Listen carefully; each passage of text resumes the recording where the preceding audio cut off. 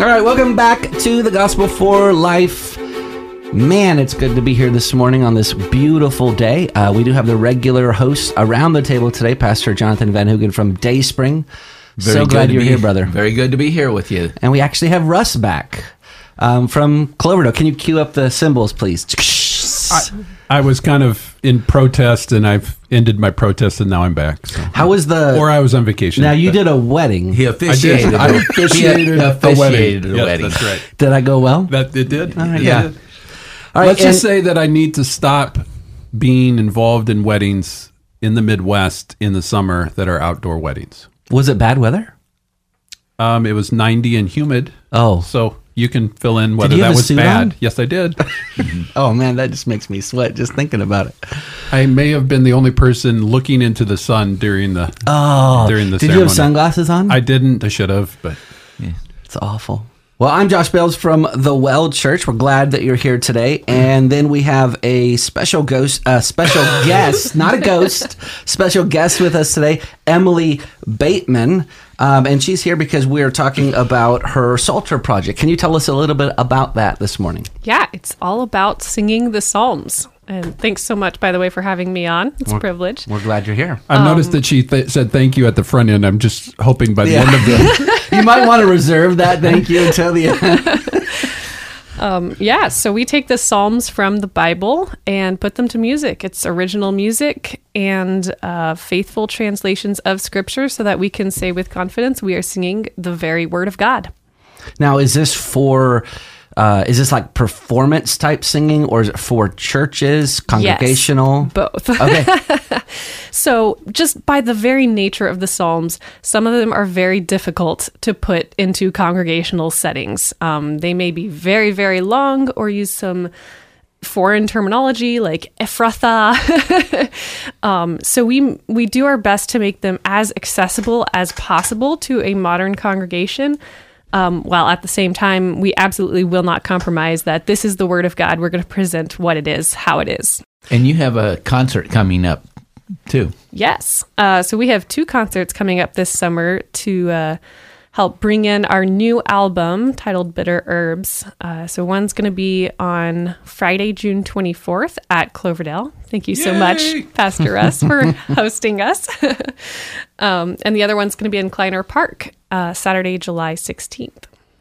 Awesome. Now, they can find out information at psalterproject.com. Yes, and that is PSALTERPROJECT. So Psalter with a P. Psalter from the Psalms. As in the Psalms, yes. the Psalms.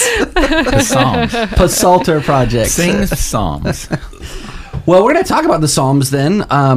We're thankful that you're here. The Psalms is the largest book in the Bible, 150 chapters. Actually, a few weeks ago when we were talking about what our favorite book is, at least 2 of us said that the Psalms are our favorite book, maybe all 3 of us. But is there a structure or outline for the book of Psalms as we're looking at it? So with the outline structure of the book of Psalms, there are actually 5 books within the one book. And so chapters 1 through 41, then 42 to 72, 73 to 89, 90 to 106, 107 to 150. We don't know for sure when that structure came into play. They're collections. Those collections.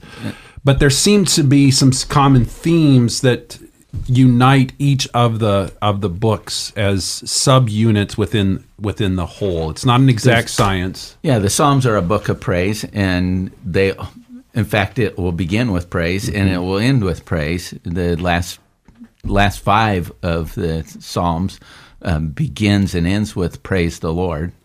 It's interesting that each of the 5 books, ends with a doxology. So that there is a doxological aspect, like you get to the end of book 1, and it's straight up praise to God in a doxology. Into book 2, the same thing. So there is a structure to it. There is some sort of system that was in play.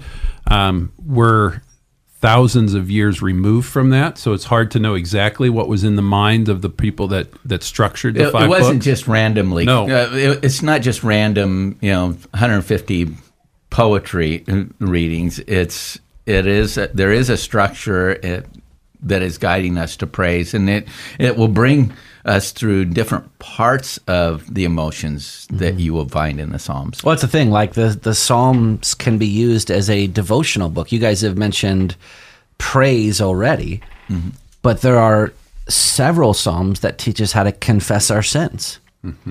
There are, so Psalm 32 and Psalm 51. There are several Psalms that teach us how to lament and express sorrow and godly complaint. That fits into the Psalter Project's bitter herbs. Bitter herbs. Yep. You're dealing mostly with the Psalms of lament. Yes, Psalms of lament and anger, and actually also bringing in a historical aspect. The centerpiece of this album is really Psalm 106, which concludes, was it book 4, I believe? Concludes one of the books. Yep, it is.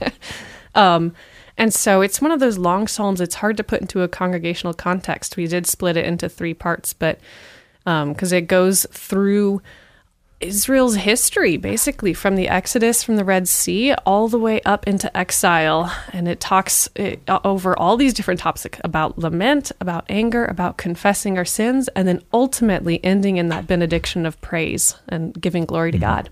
Just a little side note to that. There are some people that C.S. Lewis would talk about chronological snobbery, this idea that the present is all that we need, that modern thought is superior to that which is old. I think the Psalms themselves highlight the need, the necessity to remember history, to know history, and to use history for your benefit, for your good. And Absolutely. that section of the Psalm, Psalm 104, 105, 106, are 3 very pretty extensive historical psalms that are replaying the history of Israel with the spiritual component to it. What are we supposed to learn from this history that the people of God... One of the aspects of the Psalms that people don't necessarily think about all that much, as opposed to other kinds of worship music, is that it connects us in a very unique way with other Christians, not only around the world. Sometimes people like to think about different kinds of authentic worship music, maybe that's happening in Africa or in China or different continents and countries. But the Psalms connect us not only with people who are in different places of the world, but also in different times of the world, the church universal throughout all the ages. Yeah, so when we confess... This is the common possession of the whole church, the Psalms. We all possess the Psalms. It is somewhat...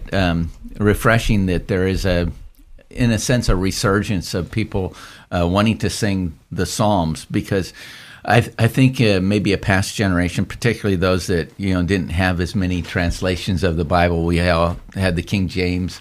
There's a certain familiarity with some of the words that you might hear in the Psalms, and everybody had that familiarity. And then also in the past, most churches had psalms as part of their singing, and at least, and also extensive readings of the psalms in a worship service. Whether you were reading them antiphonally or just having them read, that was a common thing. But as church has become more screen oriented, rather than having a book in front of them, there was a less and less use of the psalm, and I think it's really wonderful that we're getting back to using the Psalms. When we talk about that the Psalms are a devotional book, I'm not sure about you guys, but sometimes when I'm in worship of God, I find that my vocabulary is too limited. And for me, the book of Psalms helps me in that category. It helps me express my thanksgiving to Him. It helps me with expressions of praise. It walks me through, what is a good biblical confession? Yes. How do I take my frustrations and my lament to God, where all of a sudden I'm struggling and I'm not understanding what God is doing. I'm not understanding the circumstances that He has me in, and I want to express that to God, but I don't sometimes have the words. Yeah. Well, because you don't want to do it in a way that that's disrespectful to God. Well, what's wonderful is that actually God gave you these words to give back to Him. But this is the inspired Scripture, so He actually gave you the vocabulary to talk to Him with, the subjects to talk to Him about. If Romans, if the book of Romans is a book on dogmatic theology, then the book of Psalms is a book on poetical theology. C.S. Lewis once said that a man can't always be defending the truth. There must be a time to feed on the truth, and that's what the Psalms does. It allows you to sit down and feed off of all these different elements that are in the Word. I would say, so it's 2022. America and the world is facing, significant challenges. Every generation faces significant challenges. I think one of the things that the Psalms does is it gives us a confidence in the victory of Christ's kingdom. Like if you consider Psalm 46, that's where we got Martin Luther's "A Mighty Fortress is Our God." If we consider Psalm 72, that's where we got "Jesus shall reign from wherever the sun shall." I forget the last part. It's every time, but Jesus shall reign. Okay. And then, Psalm 98, that's where we get the Christmas hymn, Joy to the World. So the Psalms provide this great confidence in the victory of Christ's I actually don't think kingdom. Isaac Watts was writing a Christmas carol. He was writing a hymn on Psalm 98. Right. And we just called it a Christmas carol. Right. I mean, Ultimately. yeah. Additionally, one more thing, maybe, there are several acrostics in the Psalter. So Psalm 25, 34, 37, 111, 112, 119, 145. Acrostic is just where one line begins with a particular letter, and then the next line picks up on it. And so it's a mnemonic device to help us to memorize the Psalms. And so God designed the Psalms that we would hide them in our heart. It's like, again, poetical theology meant for us to feed on, to feast off of. I would even take poetical theology one step further and say emotional theology. Emotions are something that we, as humans, have difficulty with. I'll just put it that way. I'm the only lady in the group right now, so I can, I guess, maybe also just say that, there's some of us maybe struggle more with it than others. A lot of women, there's been a huge amount of devotional literature devoted towards and targeted towards women and their emotions. But none of them can address emotions the way the Psalms do. Because, like you were saying earlier, Russ, it's the only place where we can go where our emotions can be not only expressed, but also trained. Expressed and trained in accordance with God's word, so that we have a cornerstone, we have a foundation. We're not left with just wondering where our emotions should go or what to do with them, and also emotions that we don't necessarily feel easily. I struggle to feel anger sometimes because that's not an emotion that's easy for me, but the Psalms express it, and so I have to learn how to deal with it. I'll let John Calvin have the final word. He is talking about that same idea that he calls the Psalms the anatomy of all parts of the soul. For there is not an emotion of which anyone can be conscious that is not here represented as in a mirror. Or rather, the Holy Spirit has here drawn to life all the griefs, sorrows, fears, doubts, hopes, cares, perplexities, in short, all the distracting emotions with which the mind of men are wont to be agitated. Get that all from the Psalms. Yep. We'll see you next time.